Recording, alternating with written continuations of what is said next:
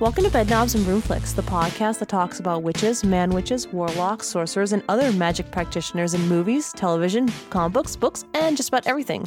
We also talk about heroic and just plain awesome animals as our favorite familiars and witches in history.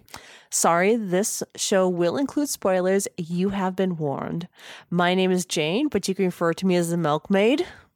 Oh, God damn it. Inside before recording joke. Every morning at 5 o'clock, Jane Janer, Sid's partner, and their trusty mule go out to milk the Jane. My name is Linda, and we are the 13 until the darkness takes us. And yeah, I can't count. That should kind of clue you in. We're finally going to finish this. Sorry, we're probably late on this, and it's a lot of different issues going on. A little bit. So yeah, but we're finally going to finish the fourth part, or at least the second part of the second half of this Throne of Glass Kingdom. We're going to finish the book. Yeah, Carlo is like, oh, you guys are finishing the second half of the series or the episode tomorrow, aren't you? And I was like, the fourth quarter. Yes. These books are big. And apparently he overheard me talking about some of the names. So he was like, he doesn't know anything about the story, but he does know the names. And some of the names that we have for them, like K-hole and urine. Holzer. The fun stuff. Yeah, Holzer. And the Crotchins. Yes. Oh. I think we're good after this. This is going to be a while before we cover another Sarah J. Maas book series. Yeah. Yeah, he was asking, like, you ever tag her in any of your tweets about it? And I was like, yeah, but she's never replied, and I think that's okay. We're not always nice in some cases. We're just like, really? And, I was trying to explain that we enjoyed the stories. I mean, obviously, otherwise we wouldn't still be doing this, and we wouldn't have covered the what do you call them? I guess like the prequel books.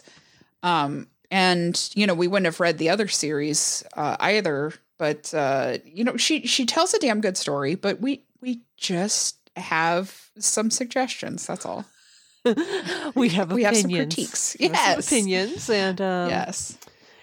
It doesn't and always the Supreme Court can't take those away. Yes. Anyways, so where we last left off, Dorian and Aelin had just combined the word keys, and then Dorian got kicked out by his ghost father during the process, and Ghost Dad. Yeah, Ghost Dad. Not that this Ghost one's Dad. better than Bill Cosby. I was going to say, not that Ghost Dad. Not that Ghost Dad. I mean, he was inhabited by an evil creature, and did a lot of terrible things and was responsible for many deaths. Still, not as bad as Cosby, one might argue. Anyway, so you're thinking like there's a debate somewhere we don't want to get into. Anyway, so yes, Ghost Dad basically protects Dorian, and Aelin tricks all the gods and gets pummeled back, or thrown back into her world after passing through all these other worlds, saying hi to Rysand and Freya from the other series, and Rysand goes a hi and slows her down. Yes, I love that so much. And I wish that he didn't help her out, because I wish that she would have just left it at that. Like, he just kind of questioningly waved his hand like, hello. That was it. I just wish that there was again, I haven't read the fifth book of that series yet. I just kind of want there to be like that part in one of her books where Freya just looks at the rice and goes, what was that about? And he's like, never mind. There's a girl out there in the sky falling. Just looks like a star.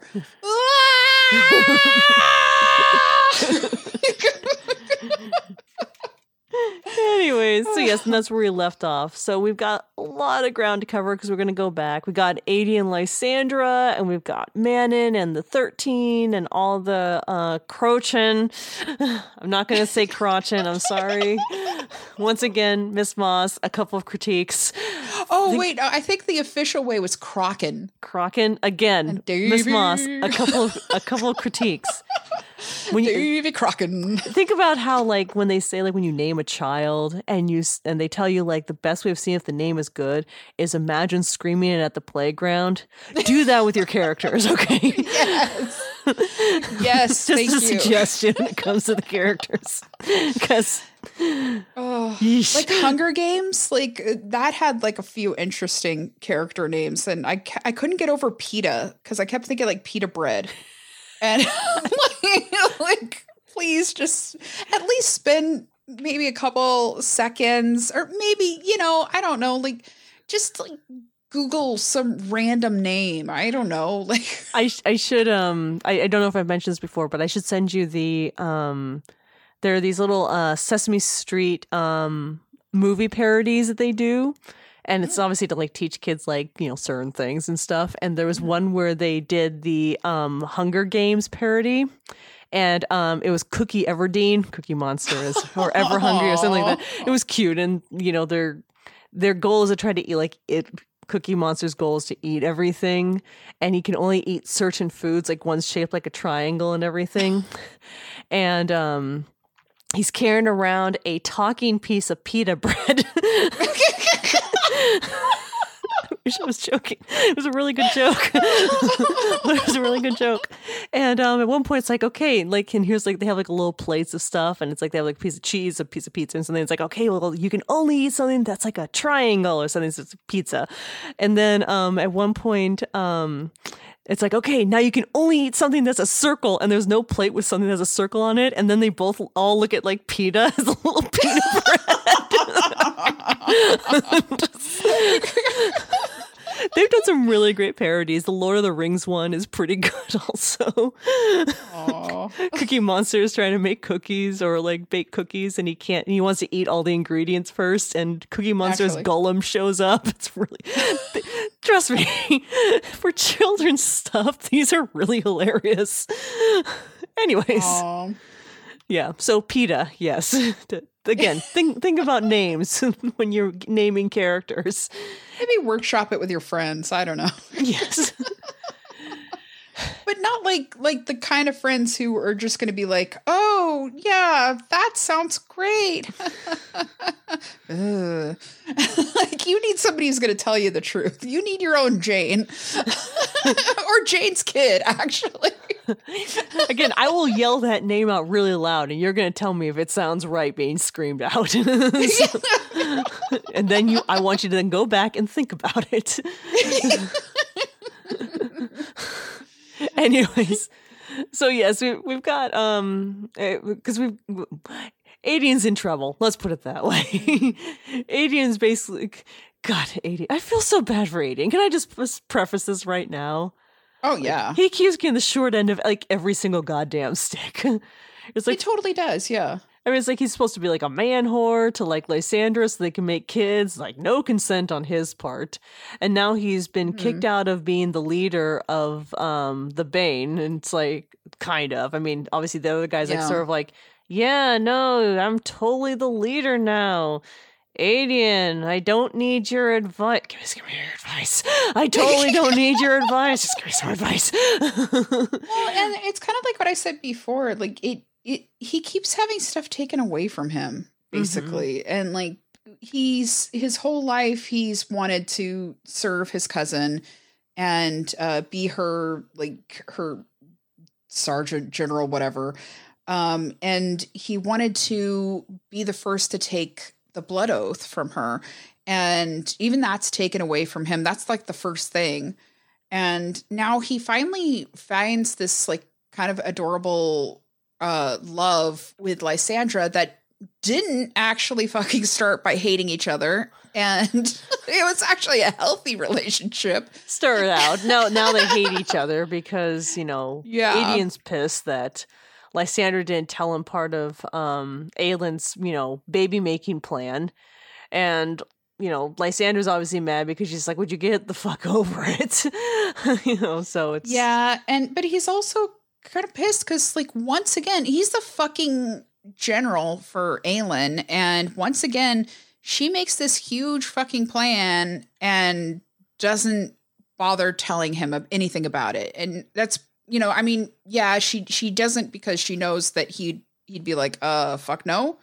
Yeah. But still, like, she keeps doing this to him, and it's like, why am I your fucking general if you never trust me to strategize? And you keep, like, holding these secrets from me, and you're the one strategizing, and you're not including me on any of this shit. And, I'm supposed to be, like, some sort of stud? What? Yeah, exactly. So it's, and of course where we find Aedion right now is that, his forces are being destroyed. Rolf comes to his rescue. And gets them off after, like, they destroy the 2 of the witch towers and cripple one of them, but they're still outnumbered. So it's, it's like all these people are, like, coming to their aid, and it's like and of course, then he's still in a fight with Lysandra. And it's like, oh my God. It's like, you just kind of want to, like, give him a hug at this point. But yeah, I mean, at one point he is kind of harsh with her. Oh, he is. And, yeah. like, I mean, it's like a real ouch moment. But I mean, like, I know he's going through shit, especially because it's like part of Aelin and Lysandra's plan that they made without him was, okay, so Lysandra is going to have your child and you get to see Rowan raise it like it was his own. And so, I mean, yeah, I get it. But, at the same time, like, he, like, basically, like, threw her out in the snow and, said some not so nice things to her. Yes, and you do start to, and again, I also feel bad for Lysandra because she's also in a way being used in a lot of these cases. Yeah. Like, she's, for trying to, like, escape, being treated like property, she is being still treated like, oh, your life doesn't matter as much as the things that we need. So yeah, and they were talking about, like, how even when she has her shape-shifting powers back, she still can't really hide that branding, I guess, from her madam. Yeah, that's, like, that seems to be stuck on her. I mean, she also can't, I mean, I don't know, because, like, she also says she doesn't even remember what she originally looked like because she's been stuck like that for so long. So maybe it's just one of those things where it's, can't ever remove that part of her because she doesn't know what it is. But yeah, anyways, so I was going to get back to, so Aedion and Lysandra are fighting, but not in that physical sense. And luckily, well, this would be a different story. Yeah, we finally get to Manon and the other Crochan witches finally coming into Ornith, because that's where they're making their last stand, is at Ornith. And you've got Evangeline there. You've got Lord Darrow, who's kind of been a tool. He's the one who took Aedion's sword away and everything. And except he has a really soft spot for, Evangeline, which is cute. Yeah. Yeah, like a daughter. Let's be really specific here, like a daughter. Yes. I was like, this could mean something else. And I guess because again, we're just watching Aedion get beat up over and over, and Lysandra's, also getting the crap beat out of her as well. And so when finally Manon arrives with with her 13 and the other, like, 5,000 Crochan witches, it's they show up, like, the Krogans, like, show up en masse. Oh yeah. And but I think that's, like, a little no, you're right. Yeah. You're right. Well, and it's because they arrive before Aelin and Dorian and everybody else finally get there.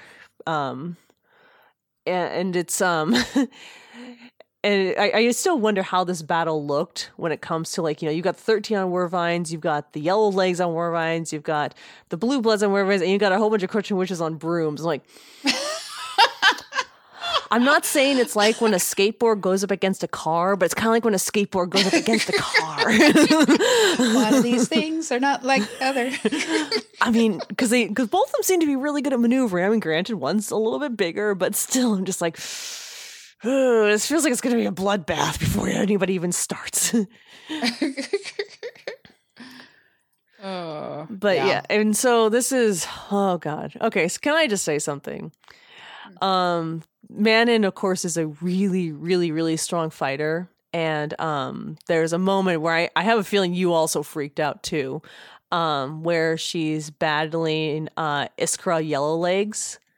And during that time, Abraxas is getting the crap torn out of him by... you also kind of freaked out thinking because like he was like his wing was getting torn and all this other stuff, and it was really, really bad. And you know how I was reading it, I was like, no, Sarah, no. Knock that shit off right now. Well, and then but Petra, the blue blood heir, saves her. And you finally got like the blue bloods kind of like,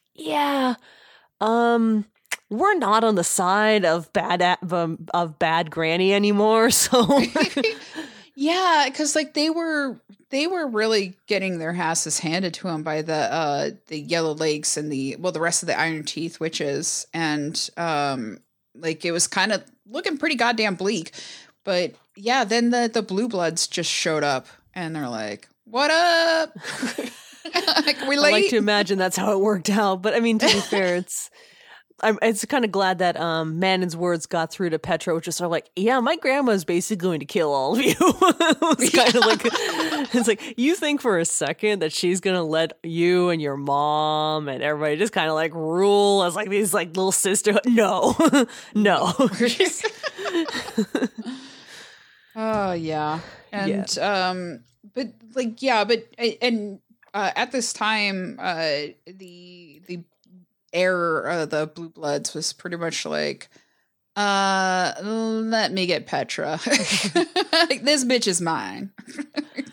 Yeah, well, because she'd already, because Iskra's responsible for Petra's mount dying as well. Yeah. Oh, yeah, I'm getting their names mixed up, sorry. Yeah, Petra's the Petra heir. Blue Blood. Yeah, I can't remember what the Blue Bloods matron's name is, and she doesn't come up because she doesn't die, so it's like, I can't remember. It's like she actually runs away. She does the smart thing. It's just like... she nopes out of there. Yeah, she sees which way the fight's going, and she's like, oh, shit, I just forgot I left a watermelon in the oven. Gotta go! Yeah, but Petra at least has some, well, I think Petra also has revenge in mind, but yes. So she does come and save him, but I mean, the scene is just heartbreaking because Manon's like screaming out to Iskra not to kill Abraxas, like wanting to trade her life so that Abraxas lives. Like she's begging with her, like, please don't do this. And like, he's basically her little wyvern soulmate. Mm-hmm. And she considers him one of the 13, and even talks about like how they were fated to be together. And in fact, it says here, Abraxas, hers. He was hers, and she was his, and the darkness had chosen them to be together. And I'm like, said she didn't care about any of it. The waist, the crotchins, and Iron Teeth, her crown. She didn't care about any of it if Abraxas was not there with her. Like, meh. Well, and even Petra has a really good part to play in this, obviously, when she comes to save her, because as Petra helps break Iskra apart or away from Abraxas. She says to Manon, a better world. Yeah. And Petra basically goes on and says, like, for Keely, which was her mount, and just goes after Iskra. Like, nobody's business. Yeah, she is like kamikaze, like like kamikazing the shit out of this. Like, there's at one point where like she's taking Iskra down, literally like dive bombing, and Iskra's like, what the fuck are you doing, you stupid bitch? We're both gonna die. And she's like, I'm gonna take that chance. Like, fuck you. Like, this is for my wyvern that you killed. Well, yeah, and it's a pretty good move because, like, even like Manon says she saw the trap that Petra was going to do, and Iskra starts freaking out, and Petra gets out of there. So because Petra's smart, Petra doesn't want to die just yet, but yeah, she was able to bank out, and instead Iskra just yeah splat. And then all the like the 13 are there, like trying to like are like laying hands on Abraxas, and Sorrel's sending for a healer, and yeah, of course, you know me, I'm fucking dying when I'm reading that. Like, don't you fucking dare. Abraxas can't die. Yeah, exactly. But yeah, Sorrel's like running in, trying to find a healer, and the rest of the 13, except for Manon. Thank you. You're welcome. It's okay. Totally, because I know that we're about to get to the part where I basically start weeping. Yes. While reading. Yes. I was like, oh my God, I'm crying. I was a blubbering mess there too. But sorry, my cat's on my lap, and she's like, it's time to give me love now. And so I'm like cat, remembering character's name.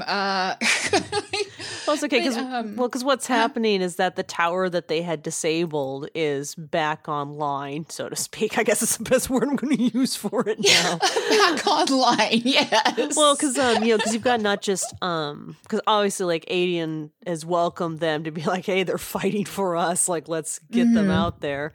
And you got, and Adian's also wounded this time. Lysandra's down, trying to help. And so, but they were noticing the witch tower is coming back up, and there's going to be another alkalite sent in to do the yielding. And Rolf is there with his. I think they're using fire, like the fire weapons, like basically flamethrowers. Yeah, they seem to be sort of like these. They made me think of when the way she described them as like fire, like spears, like big enough to like take down large things or creatures or gigantic towers in this case, but there's not enough. Pirate Rolf. Yes. Not to be confused with Steed. They don't have enough anymore. So, and so they're noticing this coming up, and Man is just like, okay, give me another Wervine. We're going to get up there. We're going to destroy this tower because, yeah. And she even like tells Lysandra, it's like, hey, you can carry me. And Lysandra's like, my magic is drained. So I'm sorry, I can't sorry, do that. buddy. And even Adian's like, no, she's not going to carry you. It's like, oh, Adian. A little late, but okay. All the 13 are like trying to staunch the blood, blood of Abraxas, yeah, from coming out of its neck, so he'd die. But then they see like the what do you call it, the Iron Teeth, basically what do you say, like loading the witch tower. When you said like it's back online, I was thinking of dial-up, and they're preparing, and it's like that's their cry. That's their siren song. It hasn't worked that well. Oh no, they're dialing up. But everybody is like, they know the score. They're like, fuck. Yeah, they get that tower up, it doesn't matter. So, and like since like the first day of this fight, I'd say they've been pretty much like counting their days left to live. And they like every day, this like whole week, I'd say, is just like, well, probably gonna die tomorrow. Probably kill you tomorrow. Sleep well. May kill you in the morning. Exactly. Oh. Anyway, so yeah, like I'm gonna try to get through this without like shedding a tear right now. So, so Manon's saying like basically she's telling all of her 13 to we got to get up there, we got to take apart the tower, and so I'll just read this. But they all looked at one another like they'd had some unspoken conversation and agreement. The 13 stalked toward their own mounts. Sorel clasped Manon's shoulders as she passed, then climbed onto her Wyvern's back, leaving Astarion before Manon. Her second, her cousin, her friend, smiled, eyes bright as stars. Live, Manon. Manon blinked. Astarion smiled wider, kissed Manon's brow, and whispered again, live. Man didn't see the blow coming. The punch to her gut, so hard and precise that it knocked the wind from her, sent her to her knees.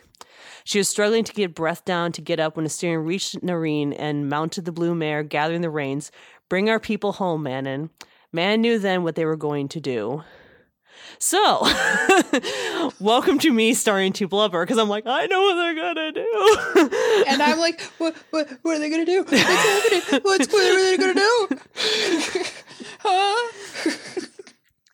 So so Astarion and the 13 take to the skies, and Manon's watching all this from below. Abraxas is, unconscious, and she's looking for anything, a broom, anybody to carry her up to the battle. And she's watching her 13 basically form a, probably what she says, like one of the most precise and perfect attacks possible on the tower. And God, I'm like, I can't read the whole thing. It's going to be long.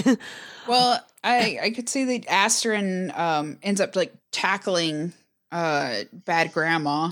Well, yeah, so that's part of that I do want to read, because at the same time, while she's watching this, like Aedian's coming up and Ren's coming up, and they're all watching because everybody knows exactly what they're going to do.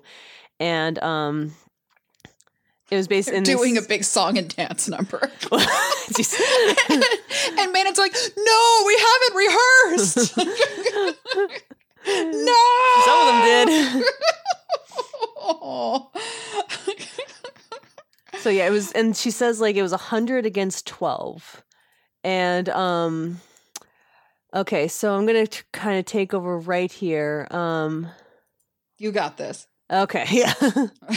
The 13 punched through the iron teeth, spreading wide, pushing them to the side, clearing a path right to the tower as Astarion swept in from the back, aiming for the uppermost level. Imogen went down first, then Lynn, and Ghislaine, her Wyvern swarmed by their enemy, then Thea and Kaya, together as they had always been, then the green-eyed demon twins, laughing as they went, then the shadows, Ida and Briar, arrows still firing, still finding their marks, then Vesta, roaring her defiance to the sky, and then Sorel, who held the way open for Astarion, a solid wall for Manon's second as she soared in, a wall against whom the waves of iron teeth broke. The young witch inside the tower began glowing black steps from the pit. Beside Manon, Lysander and Aedian wrapped their arms around each other, ready for the end heartbeats away. And then Astarion was there. Astarion was barreling toward the open stretch of air for the tower itself, bought with the lives of the 13 with their final stand. Man could... Take a moment. Man could only watch, shaking her head as if she could undo it, as Astarion removed her leathers, the shirt beneath. As Astarion rose in the saddle, freed of the buckles, a dagger in hand, as her Wyvern aimed straight for the tower. I forgot that part. Mm-hmm. So she's fucking topless. Well, yeah, she just has her shirt beneath. She's removed her armor. Because this is like a big part. This is probably what made me cry. Because I was thinking, like, wait a minute. No, like, when did this get hot? Like, I don't remember. No. this She's part. just removing her leathers because this Okay. one part is the part where I just started to weep. Yeah. Yes, it's Man's grandmother turned then away from the pit. The acolyte about to leap inside and destroy them all. Astrid hurled the dagger. The blade flew true. It plunged the acolyte's back, sending the witch sprawling to the stones, a foot away from the drop to the pit. Okay, so, and at that point, Nareen, Astrid's Wyvern has been killed from the arrows and the swords, and Manon is screaming endless and wordless as that thing in her chest is her heart shattered. As Asturion landed in the witch tower's open archway, swords swinging at the witches who rushed to kill her, they might as well have been blades of grass, might as well have been missed, for how easily Asturion cut them down, one after another, driving forward toward the matron who had branded the letters on stark display across Asturion's adamant, unclean. Hence the whole removing the leathers thing. That actually was like, oh my God, I know what she's doing. Yeah. Twirling, twisting blades flying, Asturion slaughtered her way toward Manon's grandmother. The high witch of the Blackbeak clan backed away, shaking her head. Her mouth moved as if to breathe, as if she breathed Astrid no. But Astrid was already there, and it was not darkness but light. Light bright and pure as the sun on snow that erupted from Astrid. Light as Astrid made the yielding. As the 13, their broken bodies scattered around the tower in a near circle, made the yielding as well. Light. They all burned with it, radiated it. And there ends the 13. And me just bawling the process. Like, Kind of the 12, I guess. Well, yes. Well, you can't really be 13 anymore when the other 12 are dead. Let's put it that way. You're a 1. That just got dark in my head when I said that. God. But also, I was thinking, go ahead. I was going to say, it's, I think that this was kind of the perfect way for Manon's grandmother to die. Because, yes, we always kind of assumed that Manon would kill her grandmother because Manon's grandmother, bad, evil. But Astrid killing her, that was beautiful. That's exactly what I was going to say because, it's, at first I was expecting Manon to kill her. And, she has all the right to, to claim her life, basically. But, But then once I realized that it was going to be Astrid, and I was like, oh no, this is fucking sweet. Oh, yeah. Yeah. And they ended up destroying the witch tower in the process. But yeah, that whole scene killed me. At the same time, I was like, that's exactly how it should have ended. That's exactly how all of that should have happened. So I was both saddened, obviously, because, Manon's obviously, upset. She's, Abraxas is horribly injured. All of her family and the people she loves the most are gone. So it's like, oh God. Yeah, her chosen family, basically. And it looks like she might lose Abraxas as well. And it's just, everything is so fucking dark. And then I was kind of I think I was weeping at that. Or no, I think I kept it together until at the end, toward the end, when somebody says, when they're all, there's where the witch tower was, they have, they plant the flowers. Yeah. And the flowers have just sprang up. And people are leaving flowers, and for once, people are paying homage and to witches. Yeah, and really appreciating the 13, and and Manon's just basically broken down. Oh yeah, and because she's lost all the 13, and there are people lined up to give them to just pay homage. And then there's this one part where she's talking to Petra and it says when iron melts, Petra murmured, her blue eyes swimming with tears. The 13 had melted that tower, melted the iron teeth within it and themselves. when flowers spring from fields of blood, Bronwyn went on, Manon's knees buckled as she stared out at that battlefield, where countless flowers had been laid atop the blood and ruins where the 13 had met their end. Glynis finished, let the land be witnessed, because it's all part of this like prophecy where basically they can return. Like the 13 broke the curse and they can now go home. Yep. And it says that the battlefield where the rulers and citizens of so many kingdoms, so many nations had come to pay tribute, to witness the sacrifice of the 13 and honor them. Silence fell, and Manon whispered, her voice shaking as she held that small, impossibly precious flower in her palm, and returned home.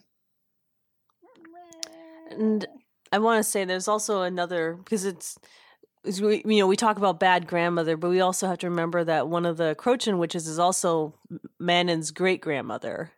Glennis is her great-grandmother.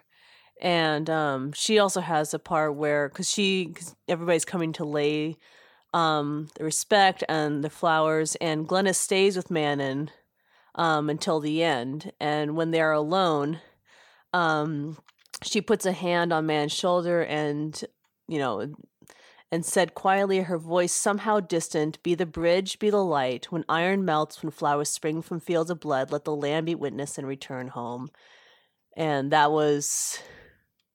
And it's kind of like, it's a nice contrast to see her have a good grandmother.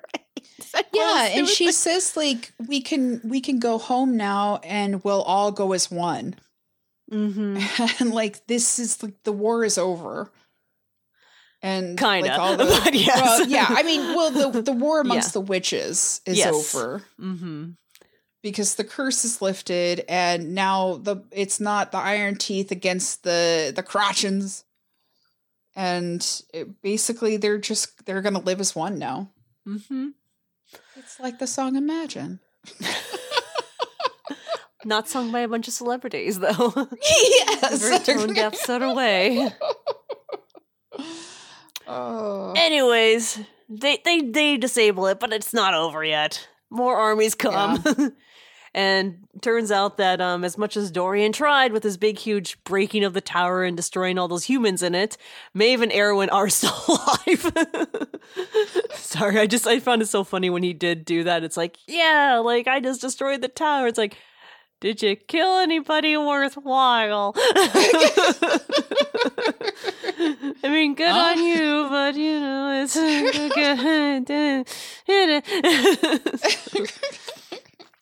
Pulled a bunch of contractors and cooks. Yeah, I did it. I have to share this line that I loved, and I couldn't love it more. And in fact, I thought of it as a possible title for the episode. I threw up earlier. Evangeline whispered. Adian said in a conspiratorial whisper, better than shitting your pants, sweetheart. And I thought, like, how fitting would that be for the episode? Better than shitting your pants. Oh. I feel like that was almost a confession going like, you don't want to know what's going on right now, Evangeline. Right? Oh. Anyways. And, like, Adian, at this stage, like... they know the fucking score. And like I said, they keep thinking like, well, tomorrow's it.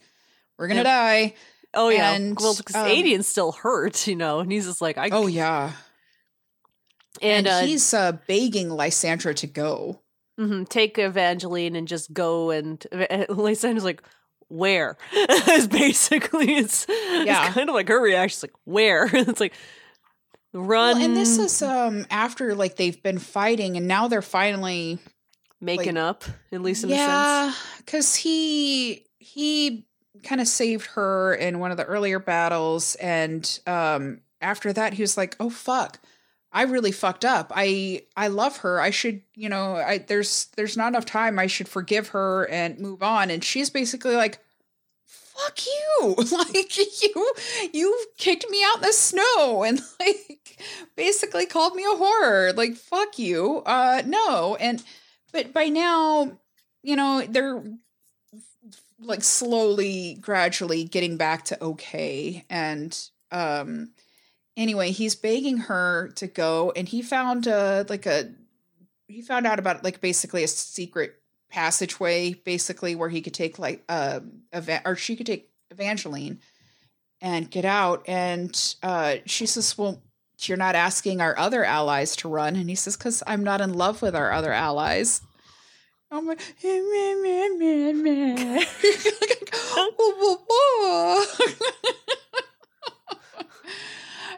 it was just, I don't know, it's just sweet. And he says, like, I should have told you. Adian said, voice breaking, every day after I realized it all these months, I should have told you every day. Meh, meh, meh. Linda, not sentimental. I know, yeah, not at all. I'm just like, finally a healthy relationship. But they had to hate each other for a little while before they got yeah, back apparently. Yeah. Well, they're definitely a healthy relationship in comparison. Yes. Sorry, my cat is, like, rubbing up against the microphone and purring. So. I can't hear it, so I think you're fine. So that's for Donnie to fix. It's a good microphone.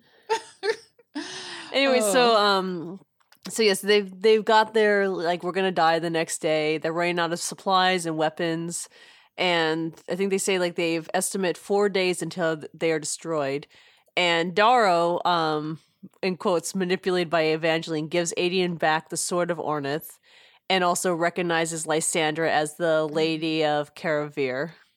And at the same time, he's like, he tells Lysandra, like, I would like to adopt Evangeline as my ward if you'll let me, so that she'll then someday take over my land as well, or my area. So it's like, aw, Darrow's heart melted. It grew 3 sizes that day or whatever.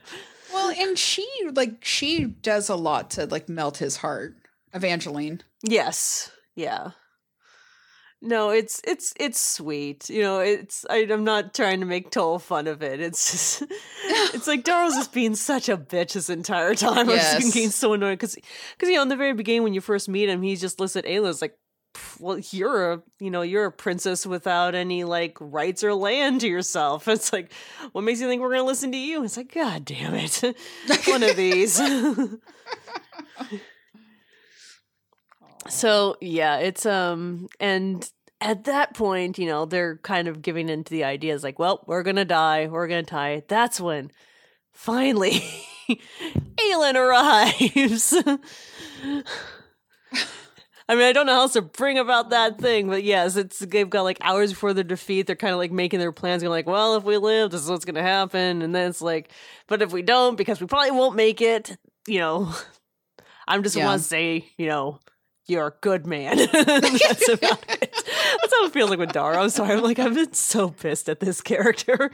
Yes, but yes, definitely. They're hours away from defeat, and Aelin arrives over the mountain, and followed by Dorian and Rowan, and all but of. she's coming up by via King of the North, right? Like the yes. fucking. The big... She's, riding a giant stag. Yes, the humongous stag. And yeah, and at that time, Maven Erwin arrive with the 6 Karunkui.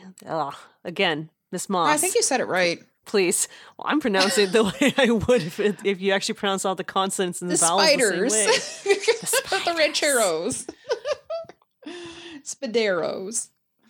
Yes, and during that time when Maeve before Maeve arrives, also, God, once again, Adian just gets kicked so many times, because with the arrival of Aelin and everybody else, Gavriel arrives and reunites with Adian's, like, and they finally have, like, that father-son moment where it's just like, it's not even like an I'm proud of you, but it's like an acknowledgement of, I want you to know that I love you, son. He's like, I kind of always wanted a dad and you weren't there. It's yeah, I don't know how else to describe it because it was so short-lived because then Gabriel. No one taught me how to shave.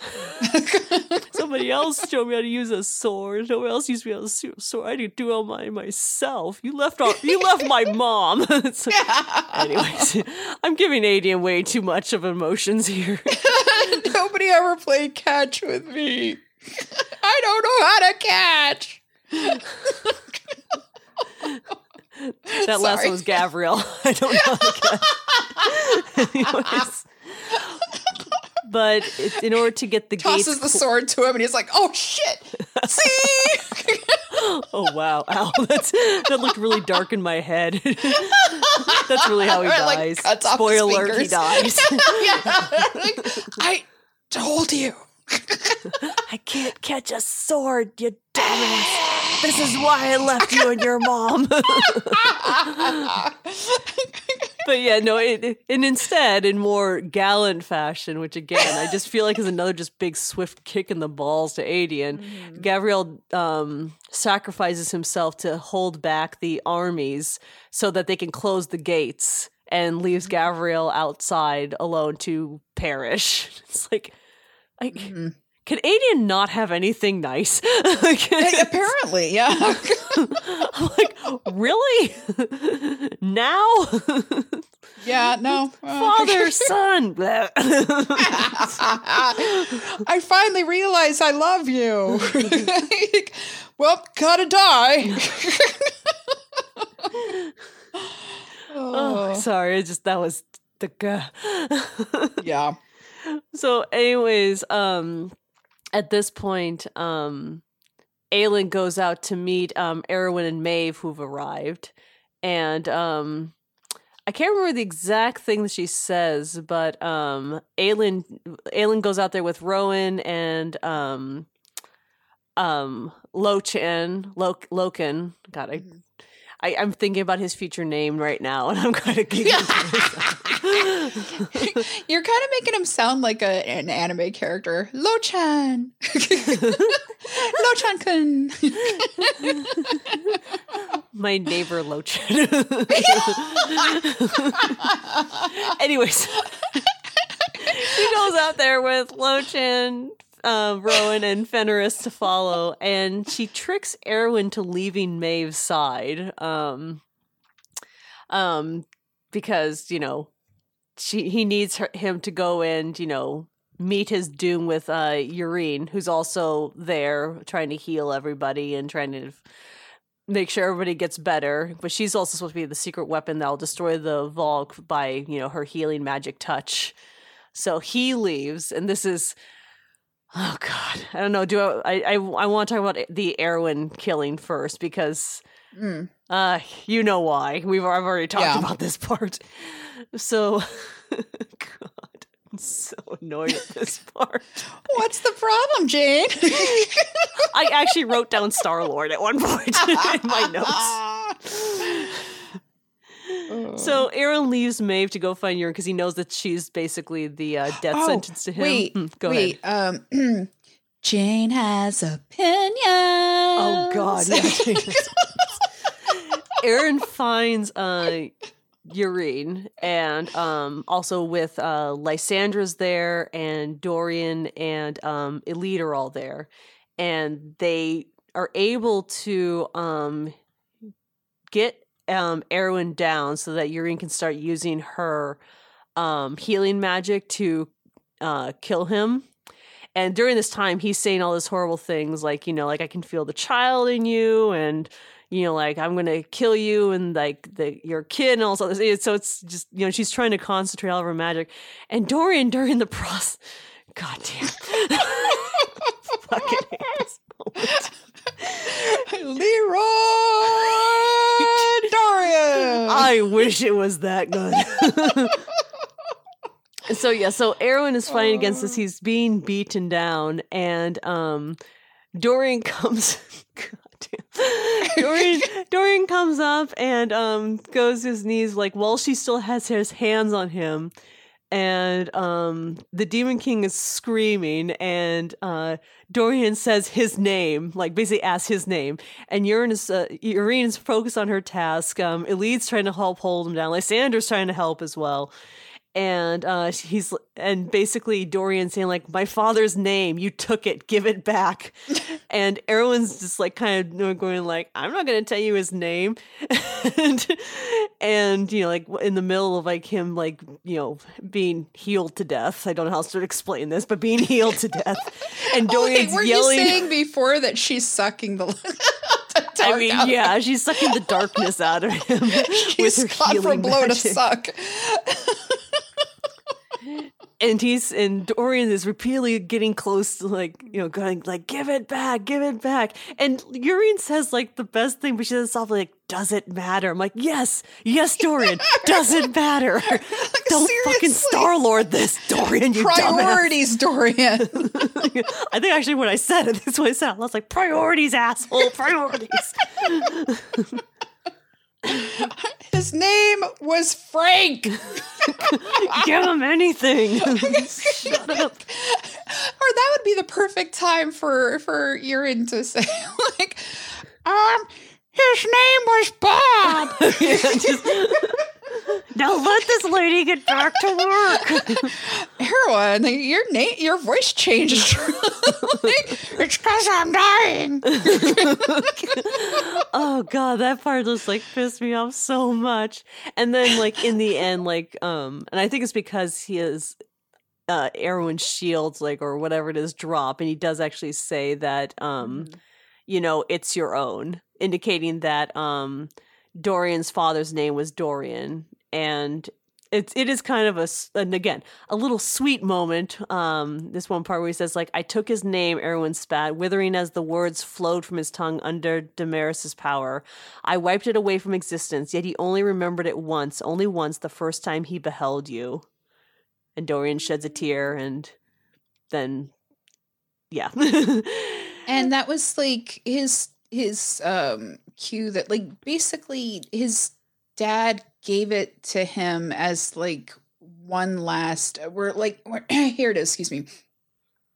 Perhaps his father had unknowingly hidden his name within him, a final kernel of defiance against Erewhon, and had named his son for that defiance, a secret marker that the man within still fought, had never stopped fighting. Dorian, his father's name. Ow. Yeah.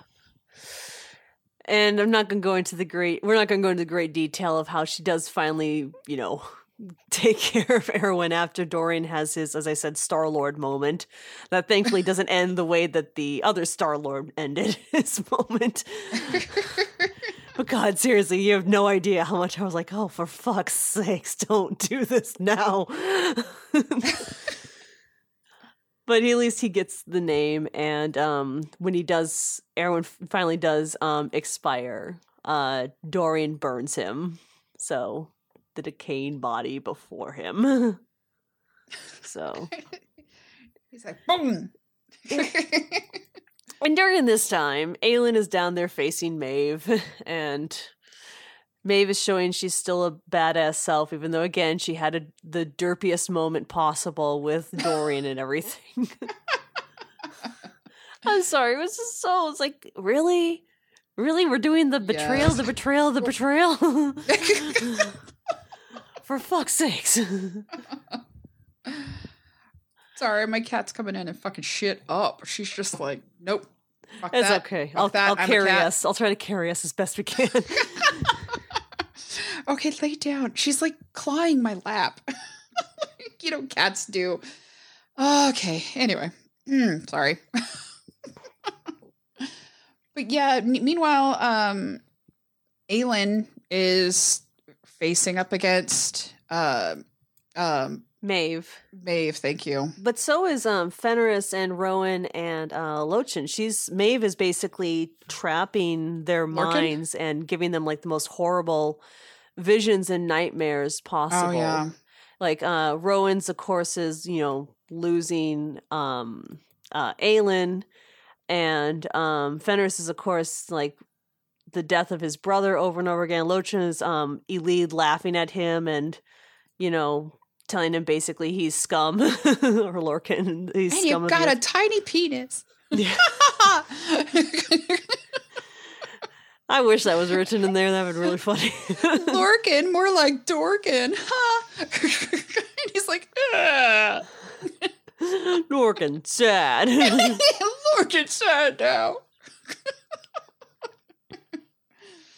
Well, and then she's also like mocking them about Gavriel dying because, you know, at that time they've learned that he has died, you know, protecting all of them. And yeah, it's so and Aylin's of course like watching them all suffer, and she can't, you know, she can't handle it either. And it's whew. So yeah. And she ends up getting through to Fenris with the code they'd established, with the whole blinking code. Which again, I do love when you first ask, like, how did they establish this? Like, good question. Let's just forget about this fact. Never you mind. It's not. Don't worry about it. Well, and again, it's one of those things where it's like you don't expect certain things to happen, because when she's able to get through to Fenris, he's the one who makes the stab for her heart through Maeve's heart with Goldrin, or Goldrine. Again, I know it's in gold with RYN. I'm assuming it might be Goldrine. Hi, Miss Moss. Please, if you're going to make names, also at the very least, provide the biggest list of how to pronounce things, okay? Or else I'm just going to say it the way I think it should sound. Goldfarb. Just a suggestion. And that leaves Maeve incapacitated. And when she's incapacitated, you know, she's doing the whole entire like, oh, Aylin, like if you just let me live, we'll we'll do this and life will be good and you can have this and I'll go my way and yeah, shit will be rad. And instead, Aylin slips Athril's once again, names, a gift from Sybil's ring onto Maeve's finger, and it burns Maeve. And then at that point, Aylin does her Aylin thing and beheads her, which again, I know she likes beheading things. She did it to Arobin. Deserved. I still think she could have like tortured him longer. He got off easy. I mean, starting with the package and she could have done so much more desecration to the body, but you know. I mean, she could have had like a whole like stuck in the middle with you. Oh Jesus! She could have had some fun. Rowan just sits there, goes like, "Where's that music coming from?" And she's just dancing. Carry on. We've left normal time. What is happening? Another crossover. Don't worry about it. Lorcan's just sort of like, I don't know if it's a good beat. I like to dance and torture people too.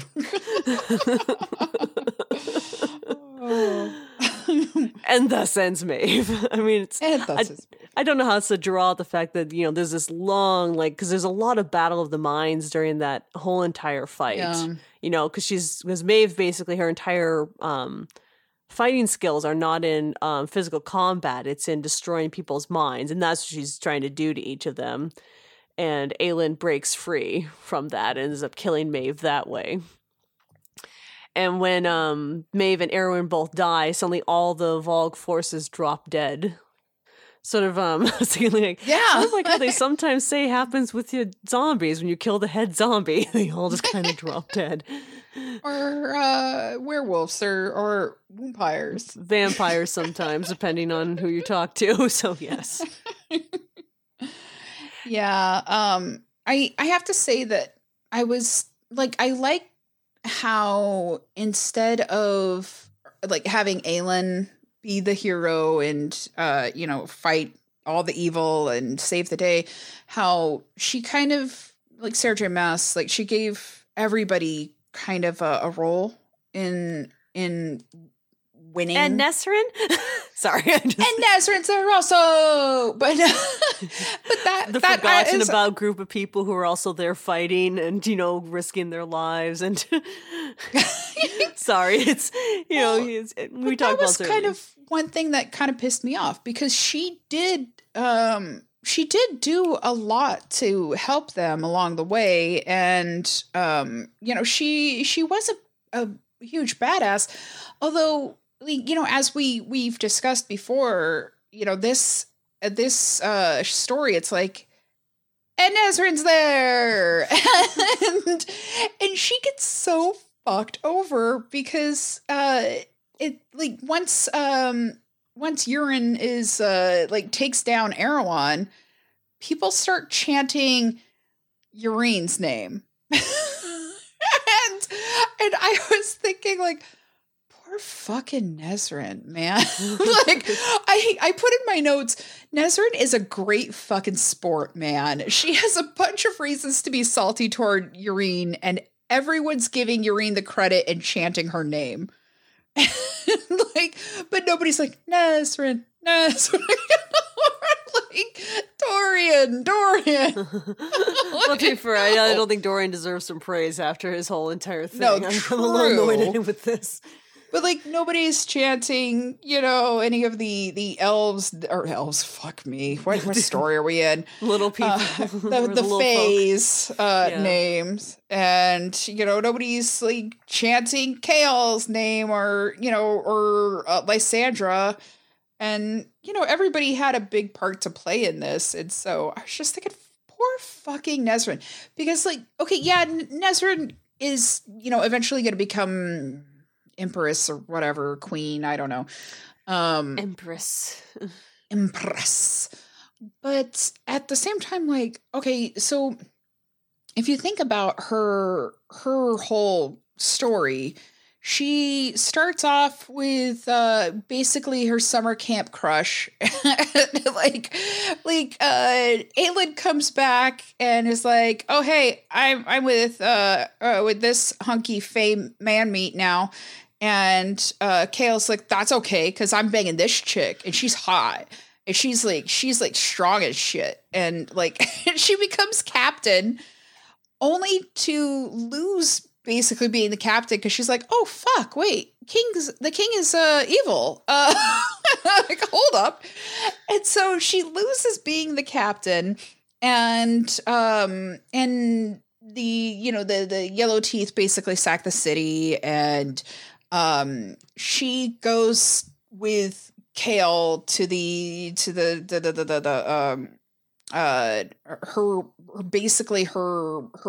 her homeland. Yes.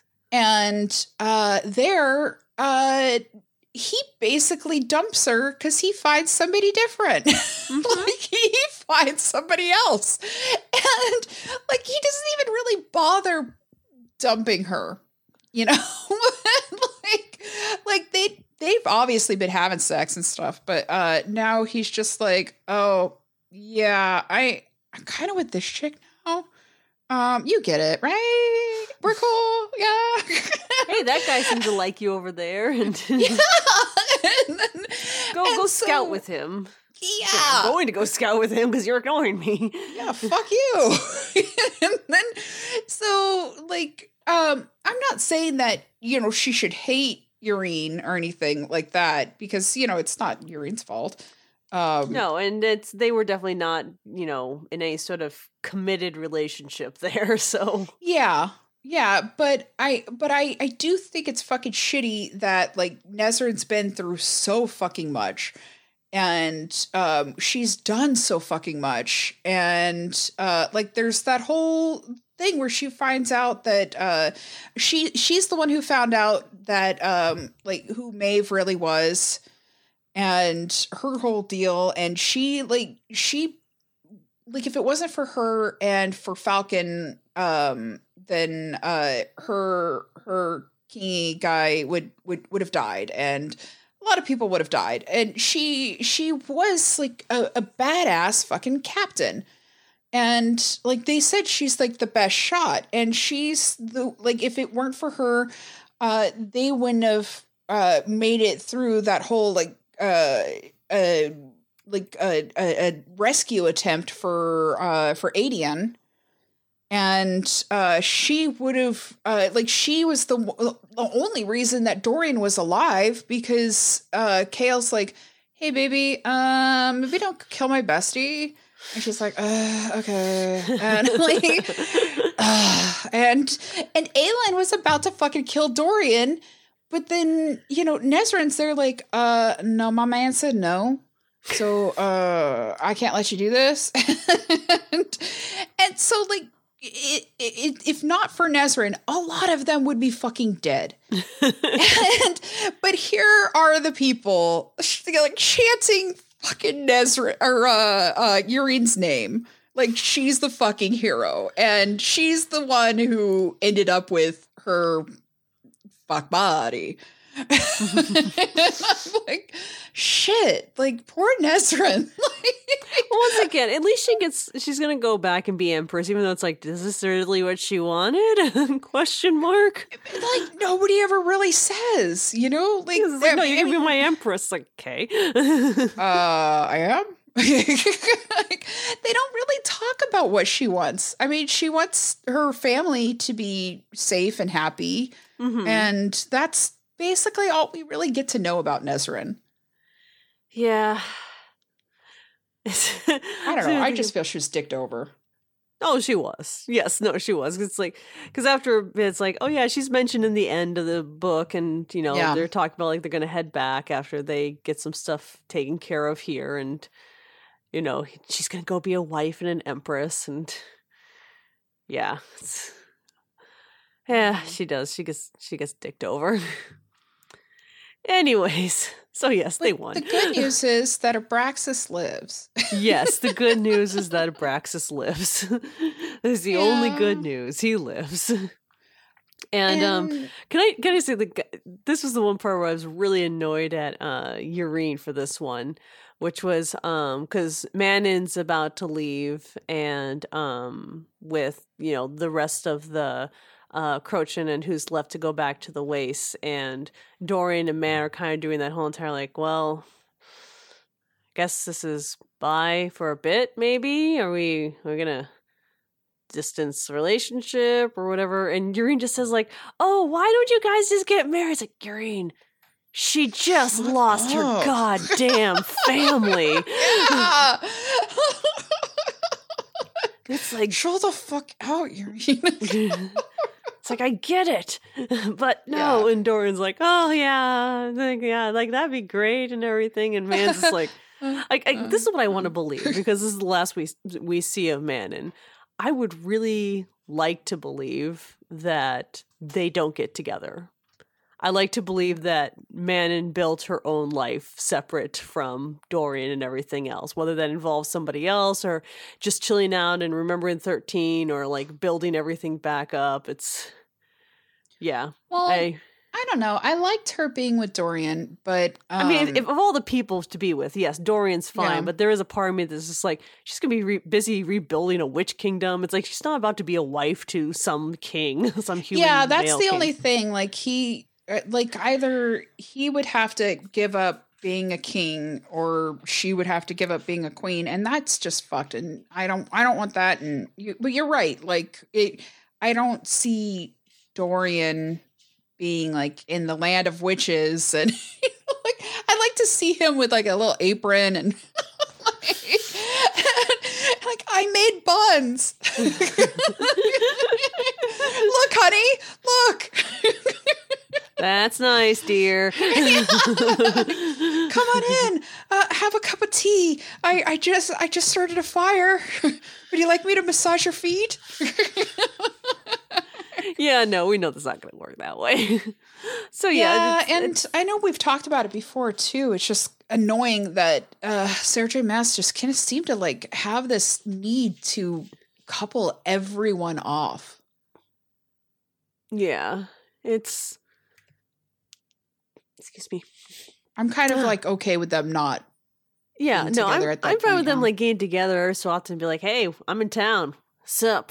That's fine. I'd be fine with that. But the idea of them like getting married, because like even Manly's like we'll see and everything, and just leaves. It's like yeah, I know what we'll see means.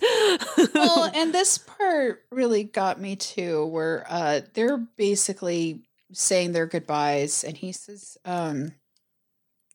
she says, I miss them, and it says Dorian only held her tighter and let Manon lean on him for as long as she needed.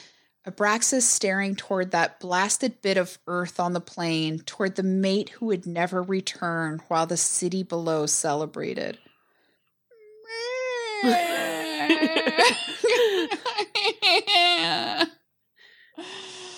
Oh, that part hit me real hard. I was like, poor Abraxas. Poor Abraxas should have been with his mate. She died in great battle, though, with Astrid. Yeah, but like, couldn't Astrid have just gone without her? Like, couldn't her wyvern have just like dropped her off there? No, Astrid and her wyvern were also bonded. That's just how it is, just like Abraxas and Manon, like. Yeah, but I know. The world is not fair, and I don't like it.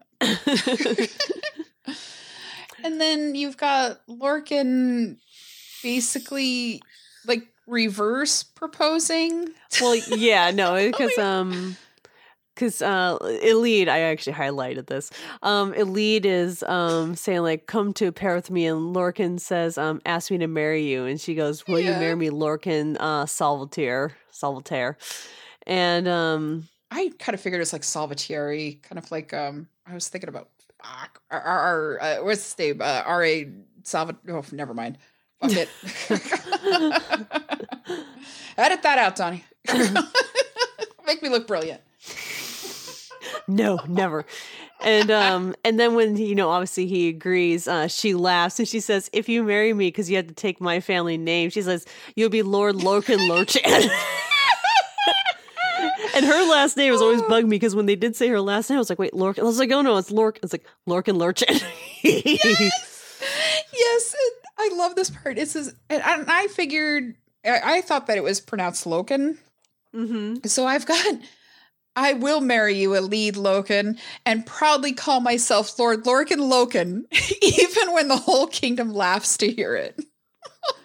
What's really great is when they announce that their marriage, Aelin immediately picks up on it and starts teasing him about it as well. It's like, yep, you deserve it. Yes.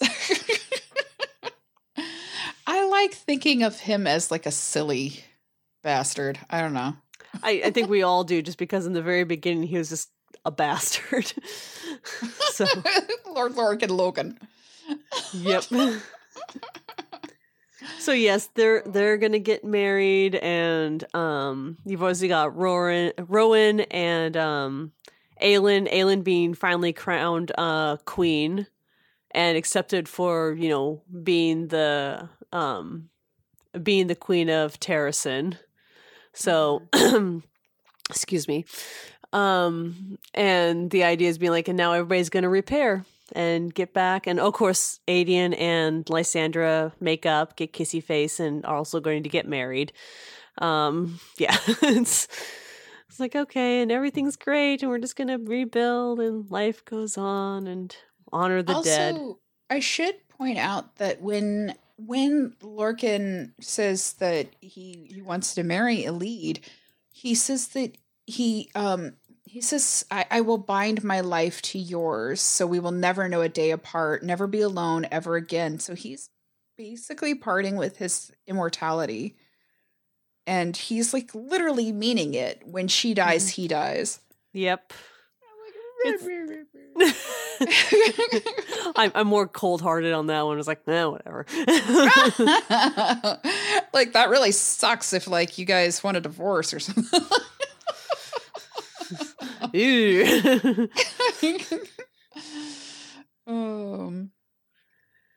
Yeah.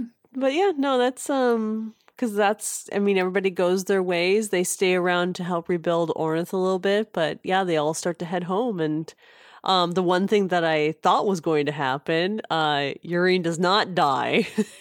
as far as I know, in childbirth. Yes. I mean, because that was my big prediction. I was like, when she found she's, I was like, oh, for fuck's sake, because of course Kaol and Yrene are linked in life. It's like, oh god, that's a build up and a half. It's like, nope, didn't die.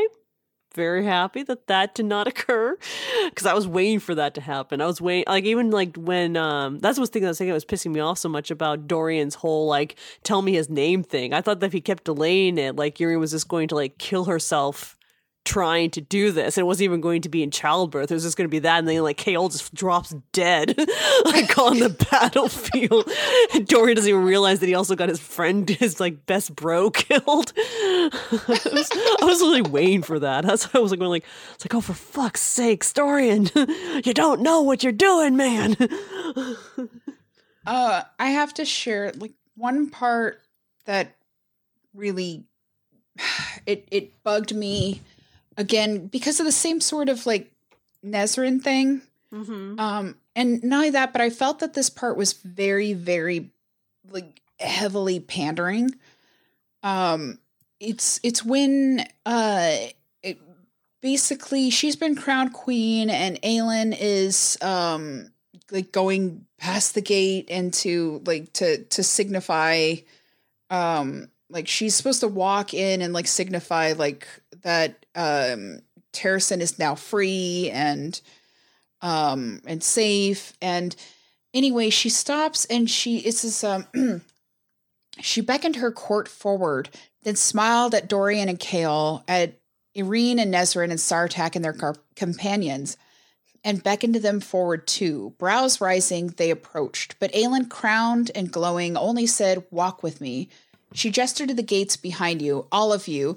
This day did not belong to her alone, not at all. And when they balked, Aelin walked forward, took Yrene Westfall by the hand to guide her to the front. Then Manon Blackbeak, Elide Loken, Lysandra, Evangeline, Nesrin Philique, Bordy, and Hussar, and Ansel of Briarcliff, all the women who had fought by her side or from afar, who had bled and sacrificed and never given up hope that this day might come. I'm like, okay, it yeah, felt girl very power, endgame blah, pandering. blah, blah, but you mean? yes. Like, God, it's just like, go on. Tell me how you really like, feel. Feminism and like, yay, women kicking ass. Fuck yeah. But I can't handle the fucking pandering bullshit where it's just like, I'm making a statement and you're going to love this. And like, you know, it just seems like, I don't know, like the fucking end game with the women kicking the ass scene. We've got her or something, and it's like yes, yeah, like, yes. It felt so pandery. Yes, exactly. Like we're like, it feels like a bunch of men in a room came up with that, and they were like, "Yeah, women are gonna love this." You know, like that's no. How Do you know what we loved? This. We loved Wonder Woman walking into no man's land. Yes, that was badass. Yes, exactly. Like, don't fucking. I don't know. I just don't like the obvious shit like that, and I'm thinking like, okay, yeah, that's cool, but like, also Bordy, Hussar, and Ansel, like, I mean, yeah, they helped, but you want them walking in front of Kaol and Dorian and Rowan and Fenris and Adian of all people. Adian, remember Adian? Yes, Lorcan and like all these guys who and yeah, fucking Fenris. Like really, like yeah, oh, he did nothing. Like like I'm sorry, but like yeah, go women, you know, girl power and shit, but like these dudes gave so much, and I forgot about Bordy and Hussar. Like, what the fuck? You know, like I don't know. That just really pissed me off. And I know that Ansel, she's so hot right now. Like lost her like most of her army, but at the same time, it's like, for fuck's sake, like, No. Just no. Okay. These guys did help a lot. And I mean, I don't know. Anyway. I don't know. Maybe it makes me a bad feminist, but I don't give a shit. I don't think it does. I think we know when we're being pandered to, is what I call it. We know when we're being pandered to. Yeah. Where it's, but also I have this, I have a note for the book. At one point they say Vaughn is still out there and now free. Who Vaughn? I'm sorry, I forgot. In my head, I'm sitting here going like, I feel like that name sounds familiar, but I'm almost like, I thought they killed him. I think I looked it. No, I know I looked it up just so because I was like, wait, who? Because obviously I did have that note, like who Vaughn, but who Vaughn? Like I like to believe that's what it wrote as. But I looked him up and I totally forgot all about him again. Oh, I love this. Okay, so there's even like something on Pinterest where it says, "Let's go find Vaughn." Who is this Vaughn? like, yes, who's Vaughn? Like, I'm sorry, who? Because of course he doesn't. I just realized he's remember there's 3 brothers. Or he's one of the females who serves Maeve. Yeah. Yeah, he's not dead. I guess it's. But they don't really like. I just don't remember him doing anything. Yeah, he's there, but it's. Yeah. He's even like he's the description searching says for Lorcan. Yeah, it says even Vaughn again does not physically make an appearance in Kingdom of Ash. However, the characters do wonder what he is up to and whether or not he is staying away on purpose. It is also mentioned that he could be recruited for the Court of Terrasen the same way the rest of the cadre were. Yeah, and again, Empire Storms, Vaughn does not physically appear. He is only mentioned. Yeah, he's only like he's the one that Maeve sends to get Lorcan. But you never see him. Yeah. So it's just he's just out there. he's like barely existing. They're just like, we should probably wonder about him. It's like, you know what? I'm willing to bet that one of the proofreaders or like the editor was like, whatever happened to that one guy? And yes. she was like, oh fuck. Yeah, let me put a sentence in here. Yeah, I would think that I'd be more curious about like what happens with the other like Volg, creatures and stuff. So it's like, hey, they're dead, apparently. Yep. Oh fuck. How did we not mention that, like, okay, so out of a different dimension that that Aelin fell through when she was after she basically killed the gods and was being pulled back to Rowan.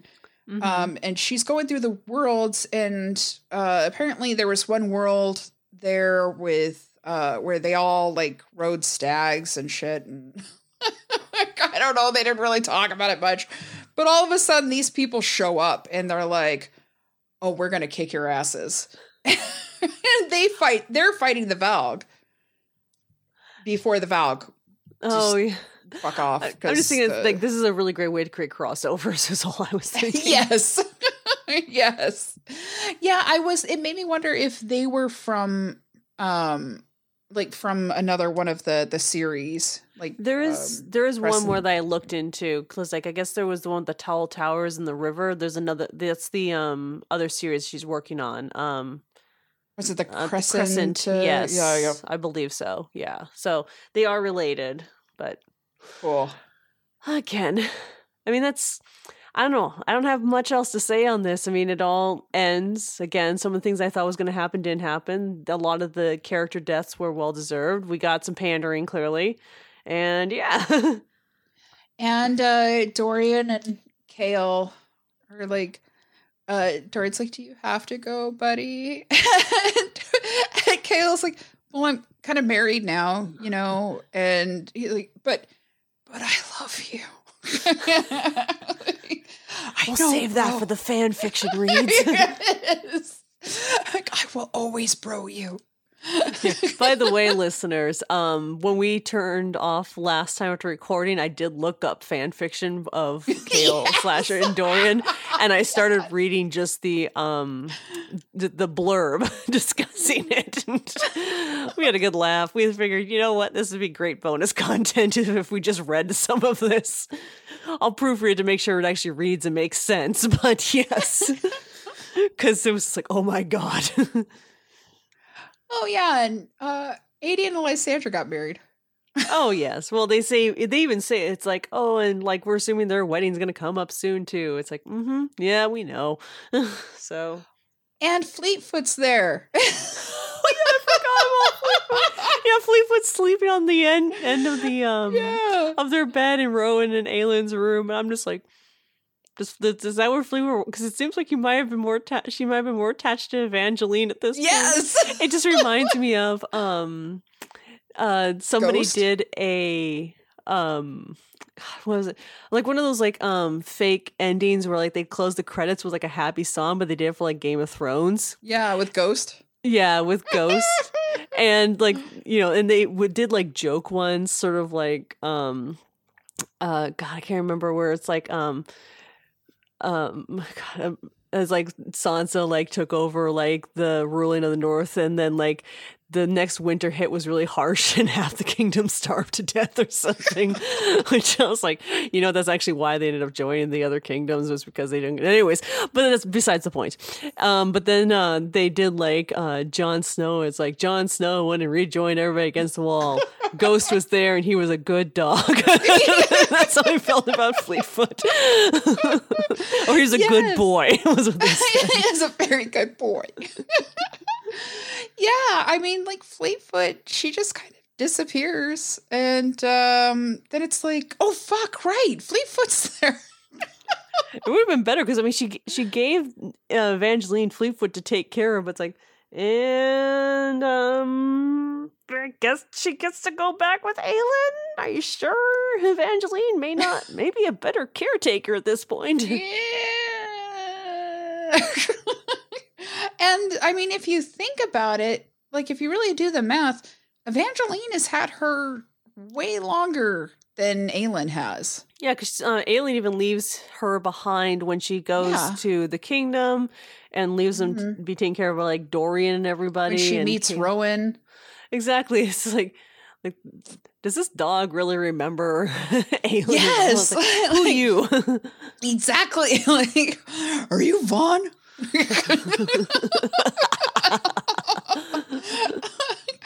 But yeah, like, yeah, what the fuck? But whatever. Yeah. So yeah, happy times, I guess. Hey, we did it. We got through all of it. You were saying there's CA and like, Jane, this is a tome. Yeah, it's like, why? Yeah, I think it's just under or just over 1,000 pages, and 1,000 too long. I mean, don't get me wrong. I love the stories. As I said before, I love the stories. Otherwise we wouldn't have read through this and the prequels and the other series. I absolutely love the stories. But there are moments that could be trimmed back that made no sense, is what I have been saying for a while. Yeah. There are parts where it did not seem useful. And there's some pandering stuff in there, and she didn't even have to mention Vaughn, and nobody would have known. Nobody would have been wiser. Nobody would have been like, whatever happened to Vaughn? You know?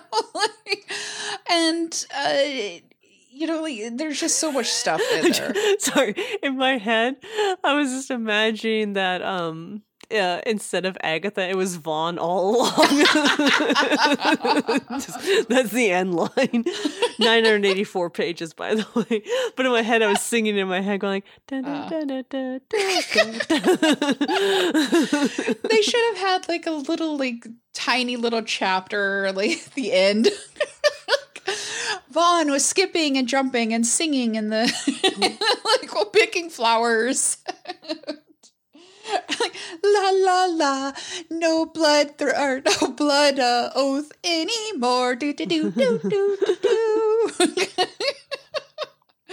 You kind of wonder like how he felt when Maeve died. Because you think about it, like, the blood oath is sort of like one of those things, like almost everybody else was broken of it except for him. It's like, was it really painful, or just to go like, the fuck just happened? Yeah, exactly.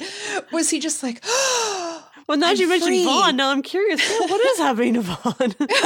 Like, now I'm free to sing. Like, he goes on his own adventures and becomes a traveling bard. Minstrel, yeah. Yes. Oh, but yeah, okay, so we're now moving to the 90-minute mark. I guess I should release the people. Yes.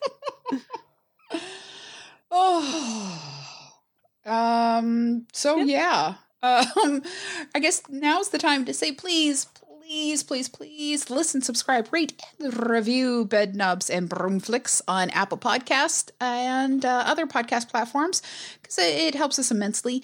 And if you like the show, please let other people know. And we could always use the help. And also, we'd love to hear your opinions. Write to us, email us at broomflicks@gmail.com. That's BROOMFLICKS. Remember us because we got those delicious licks at the end. Yeah, buddy, who don't like the licks. And you can always find us at Broomflicks on Twitter. But yeah, you can also check out my other shows, Videorama and Cage's Kiss, at bedknobsandbroomflicks.com or cageskiss.com. And if you'd like to help support us and a local bookstore while purchasing a book or movie, please purchase through our affiliate page at bookshop.org/shop/Broomflicks. I'd like to thank Doug Walters and Redwire Blackwire for allowing us to use their song Compass. And last but not least, you could find me hiding in your local cave throat singing. And you can find me basically nesting myself into a little hole and trying to not vomit. We have a surprise, everyone. No reason. That's just her usual Thursday night. She has it in her bullet journal. But it's Sunday. Oh, mixing shit up. Anyway, so next episode, we will be continuing with The Chilling Adventures of Sabrina. The next two episodes, episode 5 and 6. And then we've discussed this in the back. We're going to then tackle another movie series, is how to describe it. It was a short-lived series, and I'm looking forward to this. And it's going to be a surprise because anybody who saw this is going to... if they remember it, it's going to love the campy cringe to it, because Linda saw this years ago and she doesn't remember it. And I'm like, oh, I can't wait for her to relive this. So yes, but first, Sabrina. Yay! And until then, what's that got to do with my knob? My fiery knob. Lorcan Lorchan. Look. There should be L's in this. Lord Loken Lochan. God damn it. Lord Lorcan Lochan's fiery knob.